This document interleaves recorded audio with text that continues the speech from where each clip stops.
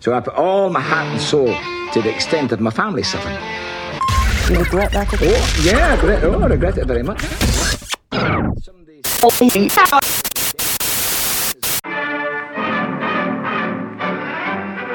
Association football is the most popular outdoor sport in Britain. Thousands play and millions watch the game. Keenest of all are the youngsters, whose heroes are the famous professional footballers, and who dream of the day when they too perhaps may wear the colours of a famous club and hear the roar of the crowd.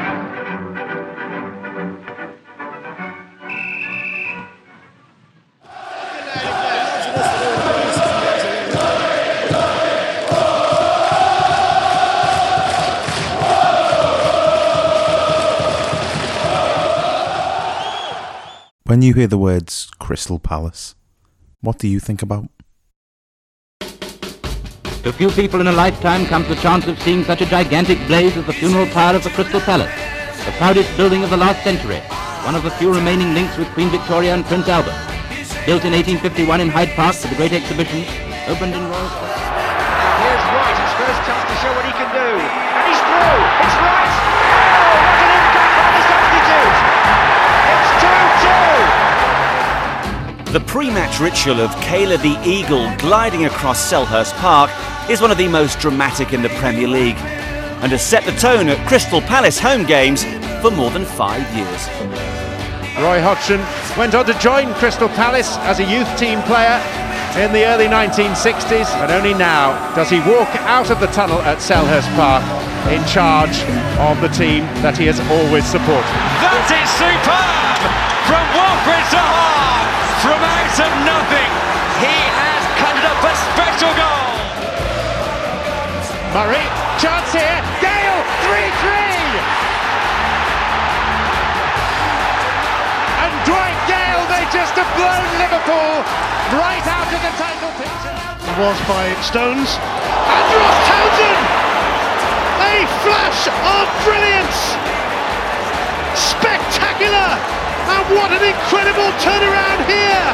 It is Manchester City 1, it is Crystal Palace 2! Thorne picked it on, and it's gone in! Pardew! 4-3 Palace! Thorne flicks it on, and somewhere out the crowd came Pardew. I look at this guy's character and go, you're a turd. Why would I want someone like you when it comes to adversity, when it comes to a situation where I'm going to really need you to stand up? Are you going to be the same as you were over there? The balance is then shut your mouth and don't you dare come out and start talking about how you could have done something to help somebody, but you didn't, and how it would have been better for them if you had have done it, and you're sad because it could have been so much easier for your rite of passage to do precisely what you want, but you didn't. It's finished! Mike Dean's blown his whistle, and Sheffield Wednesday are relegated, and Crystal Palace have survived by the skin of their teeth. There was no time for Wednesday to take the corner. They are distraught, they are desperate, they are relegated.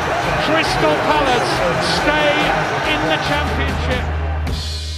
Hello there, and welcome to another episode of Under Flat Caps and Bowler Hats, brought to you by Man Marking. My name is Dan Reid, and today you'll be joining me as I take a look back at another example of mental health in football from yesteryear. As usual, I was joined on today's episode by a really special guest. I always try and get someone on who was either a fan of the club that's involved or somebody who knew the person involved or had a sort of expert eye on the subject that we were touching on.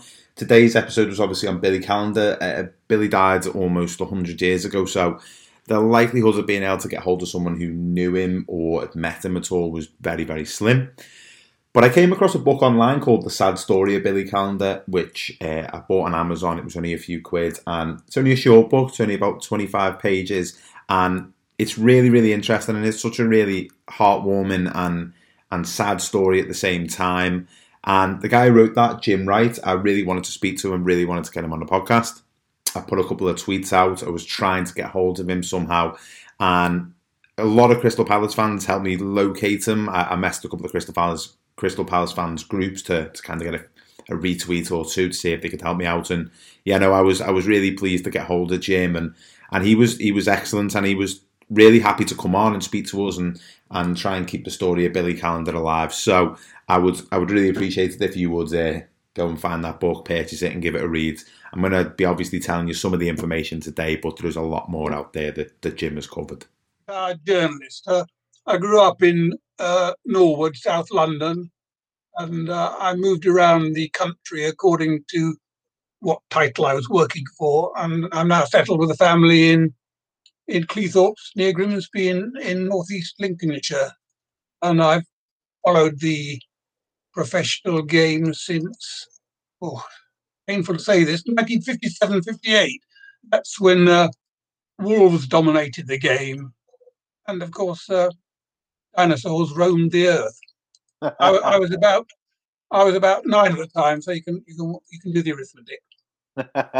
Out of respect, I won't, Jim. Don't worry. Oh, good man. Thank you. So that was Jim. And we'll hear a little bit more from him later as we tell the story of Billy Callender. But I do want to get on with that story, and I want to tell you about Billy Callender and his life and his tragic death.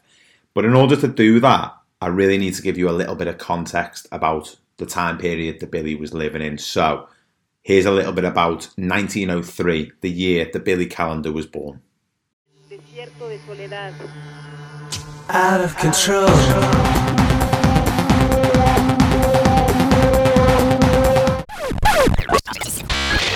No.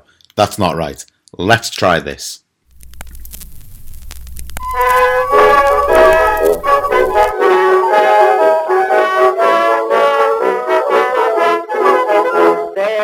On the 18th of January, the first transatlantic radio transmission to originate from the United States is sent by transmitter. On January the 19th, the Tour de France was created. On the 15th of February, the first teddy bear was introduced in America by Morris and Rose Mitchum. On the 22nd of March, drought causes the Niagara Falls to run dry. On the 16th of June, Henry Ford founds the Ford Motor Company on the same day that the Pepsi-Cola Company was formed. On August 15th, the All Blacks rugby team play their first ever rugby test match, beating the Australian Wallabies 22-3. On the 1st of October, the Pittsburgh Pirates win the first ever Baseball World Series. On the 10th of October, Emmeline Pankhurst forms the Women's Social and Political Union, later to be known as the Suffragettes. On the 2nd of November, the Daily Mirror begins publishing. On December 10th, Pierre and Marie Curie were awarded Nobel Prizes for Physics for their study of radioactivity. And on December 17th, the Wright brothers make the first sustained motorised aircraft flight. This story is obviously about Billy Callender and about his life and about his tragic death, unfortunately, as well. But the story is as much about Billy as it is about Crystal Palace.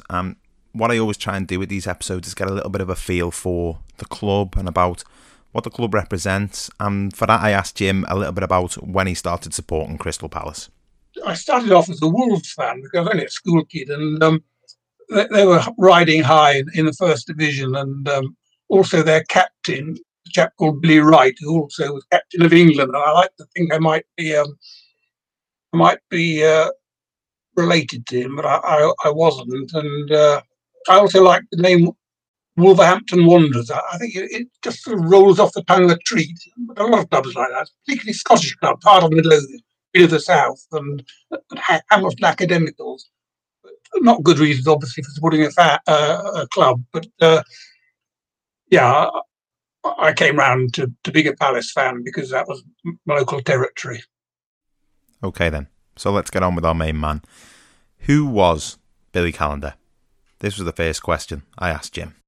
Well, he was born and grew up in a mining village, West Wylam in Northumberland. This was 1904. He was an orphan. He never knew his father, and for whatever reason, his mother wasn't able to look after him. And so he was taken in by a couple called Joseph and Hannah Callender, and he adopted their name. They also had two boys of their own, and Billy also had a younger brother called Percy, who was also part of the family. I imagine he probably will have left school at about 12 or not much older, and inevitably it was a mining village, so he became a miner, and he he probably worked down the mines for 6 or 7 years. Pretty tough existence, particularly because he was a 6-footer, and that would have been really, really, really arduous for him. As Jim mentioned there, Billy was a miner. He probably didn't have much of a choice in the matter. His foster dad was a coal miner himself, as were his 2 foster brothers, George and Tom. And given the area of the country that he grew up in, most men at that age, most men at that time were working down in the coal mines, and it was probably the biggest industry in the United Kingdom at the time, which actually peaked in 1913 at 287 million tonnes of coal that were being produced in the UK. So you can see how big of an industry it was. And, I don't know how much people actually know about coal mining. I certainly don't know an enormous amount. Most of my knowledge of coal mining comes from the film Billy Elliot. I used to go to Bali. See? Aye, for your nana. For girls, not for lads, Billy. Lads do football or boxing or wrestling. Not friggin' Bali.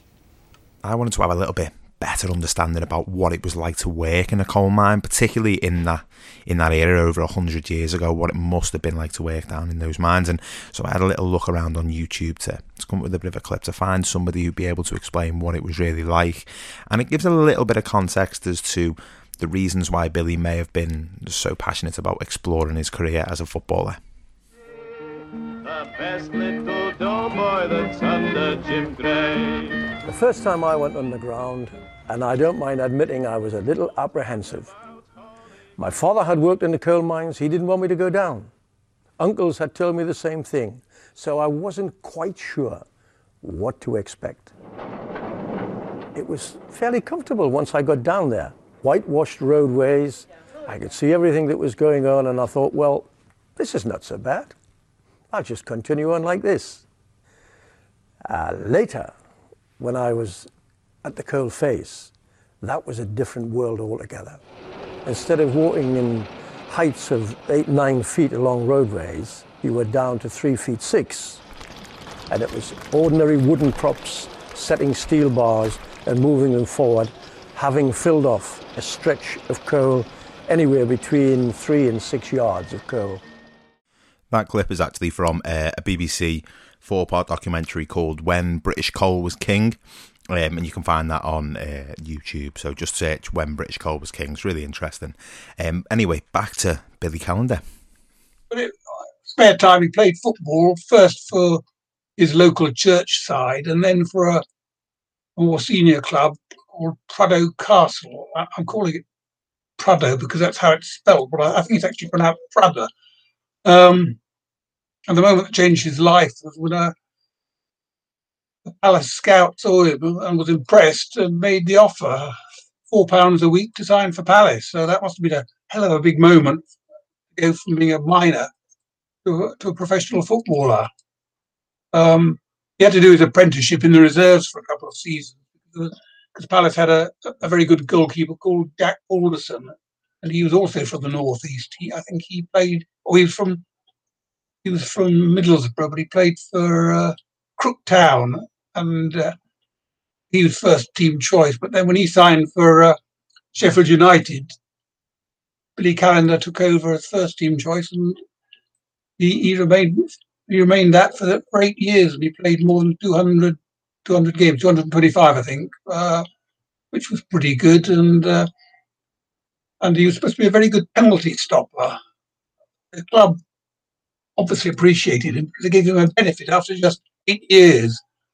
He was injured at the time, but he didn't play, so he ran the line. There's one interesting match in which it was an FA Cup match, and Palace lost 11-4 to Manchester City. And he apparently played so well that he was actually cheered off the pitch by his teammates. Just incredible, considering he'd let in 11 goals. But that's basically how he came to be at Palace, and he, in an absolute nutshell, how his career went. That match that Jim talks about, the 11-4 match against Manchester City, is actually available on YouTube, and I pulled a little bit of a clip from it and used it in the preview video that you would have seen on Twitter. It's actually courtesy of British Pathé. It's really interesting. I think as much as anything else, it kind of highlights how different football was, 100 years ago to what it looks like today. And, football at that time wasn't broadcast as much on the television. And I think that clip is probably the only clip of Billy Callender playing online at the moment. It was certainly the only one that I could find. And I think if you consider that game doesn't have any commentary, live football itself actually didn't start being broadcast on British TV until sort of the late 1930s. It would have sounded a little bit like this. Cup final enthusiasm prevails in Berlin when England meet Germany on the soccer field. 115,000 spectators pack the great Olympic Stadium and are rewarded by an orgy of scoring. After England have taken a 3-1 lead, Matthews, their right winger, runs through to add a fourth. So Billy signs for Palace in 1923. He's actually signed by Edmund Goodman, who is to date the longest serving Crystal Palace manager, who actually had his leg amputated following an injury when he was a player. An injury that apparently, if it was in modern day times, may have been sorted by quite a simple procedure, but at the time, obviously medical science was kind of different than it is today, and unfortunately it resulted in him having his leg amputated. What I kind of wanted to know next then was, at that time, what sort of level were Crystal Palace playing at? What kind of level was Billy Callender facing as Crystal Palace's shot stopper? They would have been Third Division South, and they were strugglers, to be quite honest. They were never challenging for the for honours, and I think it was a struggle to not to have to apply for re-election, but. Things perked up a bit then. One of the attendances that you referenced, one of the games, was about 10,000. I presume that was quite a lot for that level. It was quite a lot, but when I actually was following Palace originally in the fourth division, they were getting 18,000. I mean, there wasn't a lot of competition for football then, and the crowds were very hefty, really, really big. And obviously, football in the 1920s, 1930s was sort of very different from what it's like today. What was sort of one of the main differences between football then and football now? Yeah, that's an interesting point. I mean, I love those old newsreels that you see on television and on YouTube. Huge crowds, players in baggy shorts, and frantic scrambles in the goal mouth. There's no grass on the pitch, and there's mud everywhere, and I particularly like the breathless urgency of the commentator. It's sort of recognisable and unrecognisable. I think in the 1920s, it was just after 1914-18 war, and its popularity really exploded. And Football League doubled. Originally, were just the two divisions. They had a third division, North and South. There were no floodlights then, no overseas players. The government wouldn't allow it. No European competitions. And one particularly interesting fact is that often the players weren't picked by the manager, but they were picked by the directors. And some of the players, in fact, were just amateurs. Another feature of the game then was that there were no real tactics or formations. And it wasn't until Herbert Chapman won a hatful of trophies for first Huddersfield and then Arsenal that things changed. Because he had the belief that you can organise a victory even without having the most skillful players. He was a great believer in counter-attacking football. He used to say it's a mistake for a team to attack all the time. And I've got a feeling that Palace manager Roy Hodgson is a kind of modern day Chapman, because he's a great one for sitting back and counter-attacking. But I mean, there are different formations and styles now, and you have to adapt the team to the players you've got. One of the sort of quirks of this story is, why did Crystal Palace know about this guy that was playing up in the northeast at quite a low level, to the extent that they would bring him down and sign him for Crystal Palace? I mean, Crystal Palace is about 250 miles away from where Billy was living at the time and where he was playing football. But I spoke to Jim about this, and it's detailed in his book as well.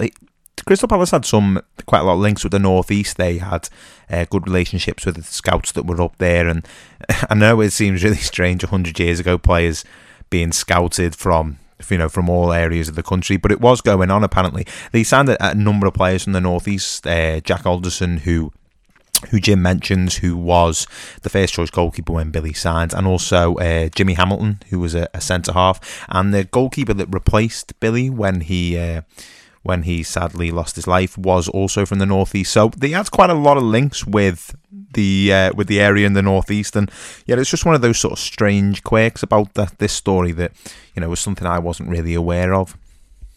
So Billy has moved down to Crystal Palace. He's become established as the first choice goalkeeper. He's played for a number of seasons, and then he falls in love with a girl called Ella, and that's where the story takes us next.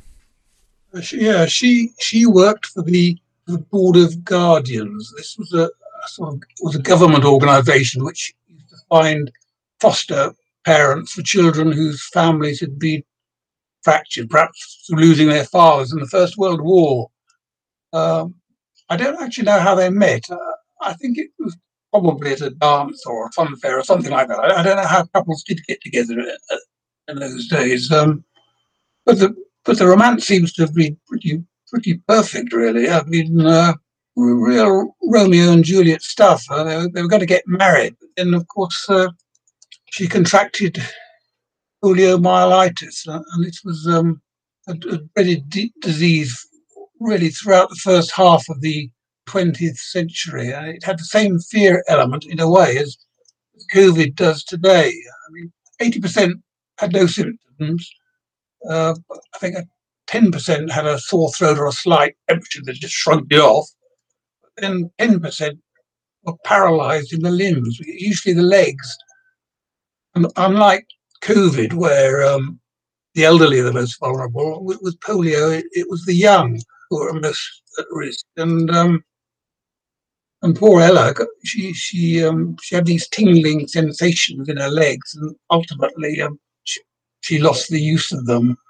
And Billy used to care for her. He used to wheel her about in the wheelchair, but they call them bath chairs then, and obviously praying that she'd get better, but she got worse, and the disease spread to the rest of her body, and she died in May 1932. She was only 23. So I'm sorry, that's a really sad way to end her life in a way. I mean, so Billy and Ella were very much in love, and to Ella, Billy was a gentle giant, and to Billy, Ella was pretty and kind and loyal, and they were due to get married before Ella sadly was diagnosed and then developed further symptoms of polio before she sadly died in May of 1932. And I asked Jim next, how did Billy react to that death?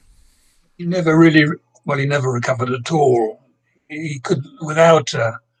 Apparently he used to, according to his landlady, he just locked himself, or he shut himself in his room, and he'd only come down for meals, and he wouldn't go out at all, or very seldom. I think Ella's brother tried to cheer him up, but he said that he just couldn't be, his spirits just couldn't be lifted. He was just totally obsessed. And the end came when a couple of months later he went to Selhurst Park, the club's ground, to register for the new season, the 1932-33 season. But then instead of returning to his lodgings, he stayed at the ground, and he took his own life outside the boardroom in the main stand. And he was discovered the next day by the groundsman and the club's trainer, a chap called Jack Jones.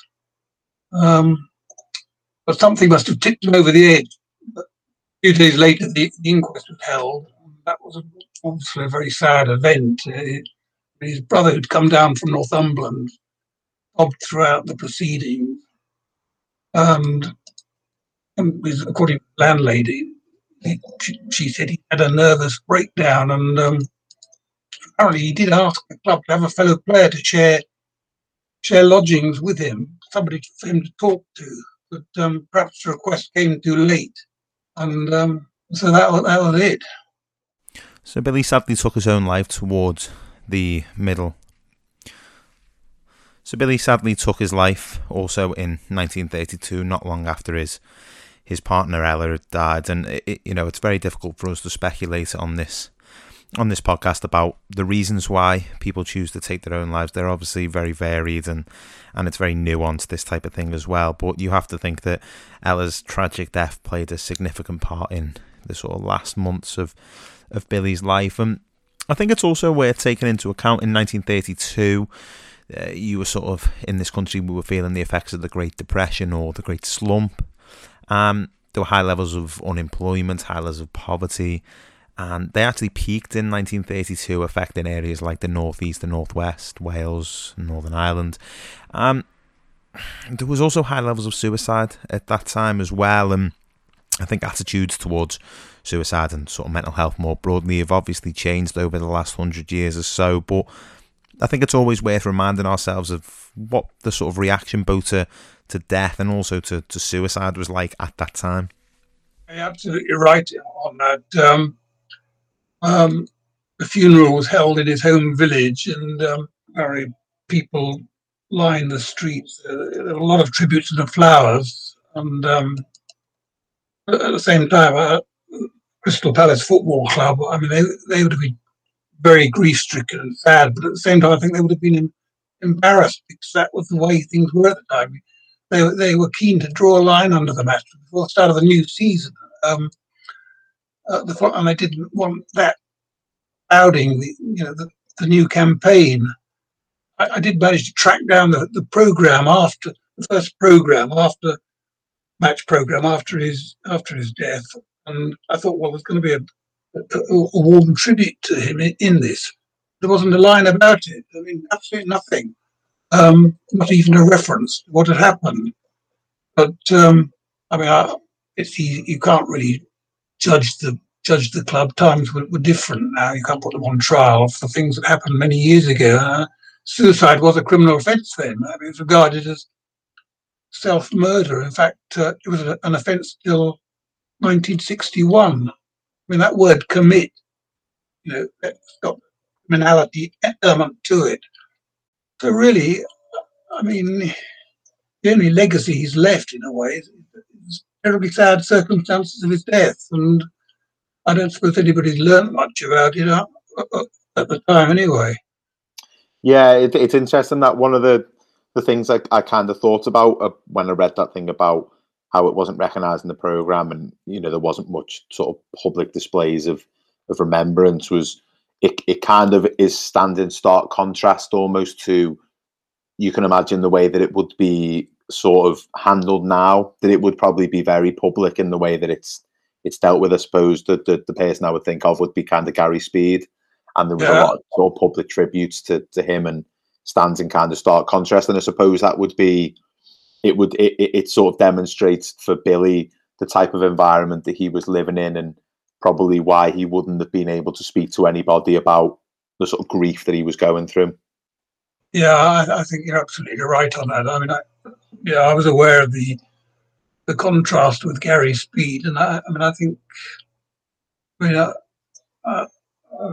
it was tremendous, really, that the tribute and kindness that came out after what happened with Gary Speed and Billy Callander. Well, really nothing. That was the book was shut on his life, and Ella as well. Really, I mean, it was just two star-crossed lovers. I mean, so Billy sadly passed away, and my next question for Jim was around why he felt so strongly about writing the book. Why he felt so strongly about keeping Billy's story alive.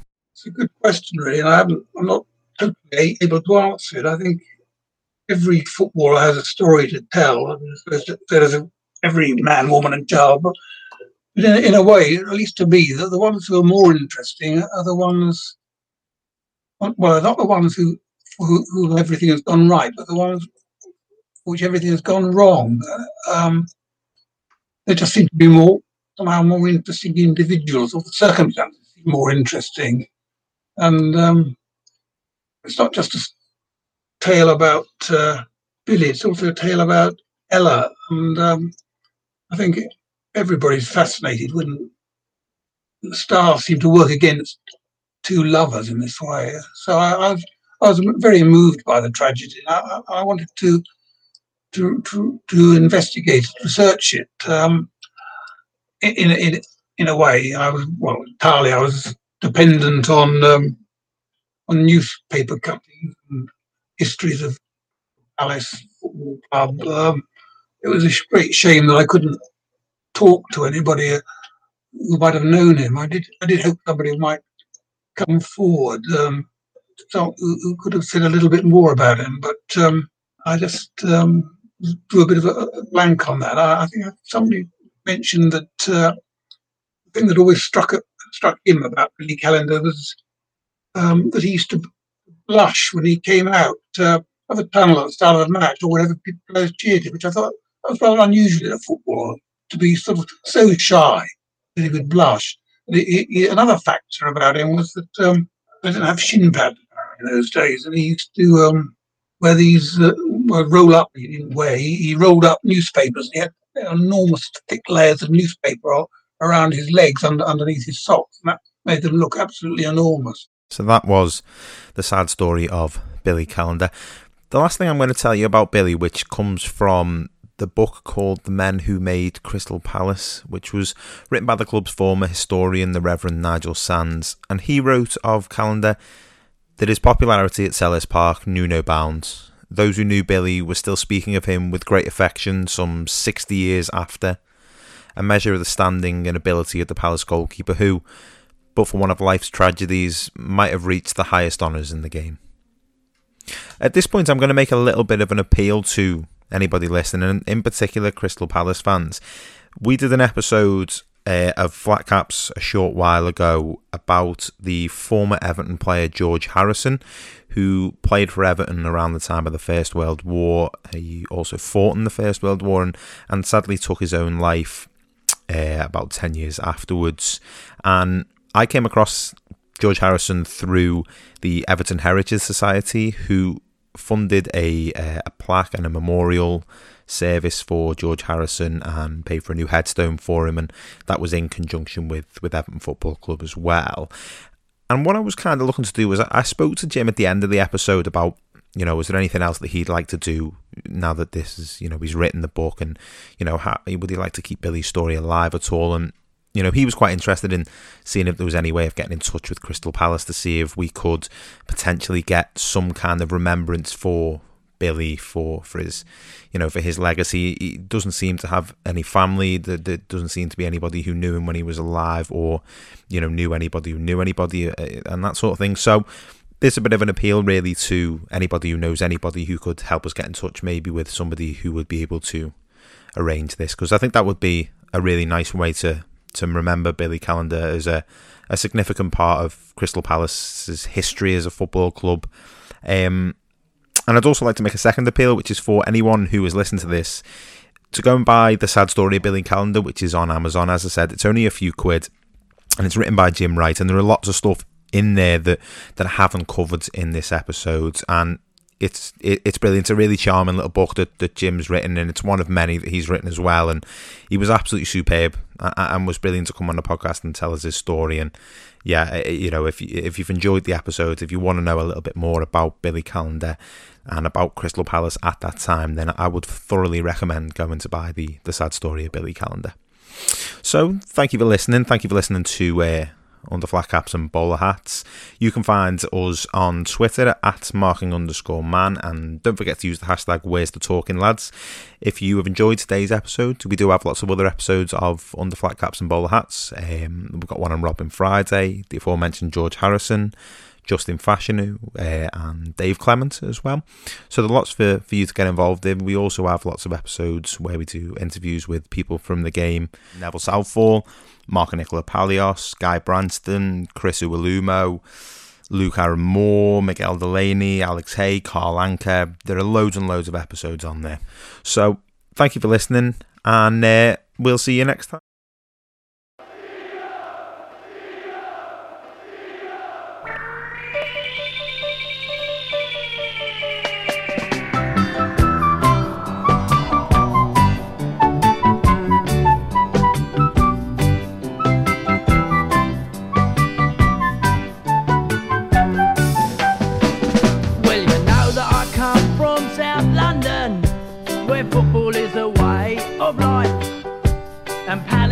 the team I'm in love with.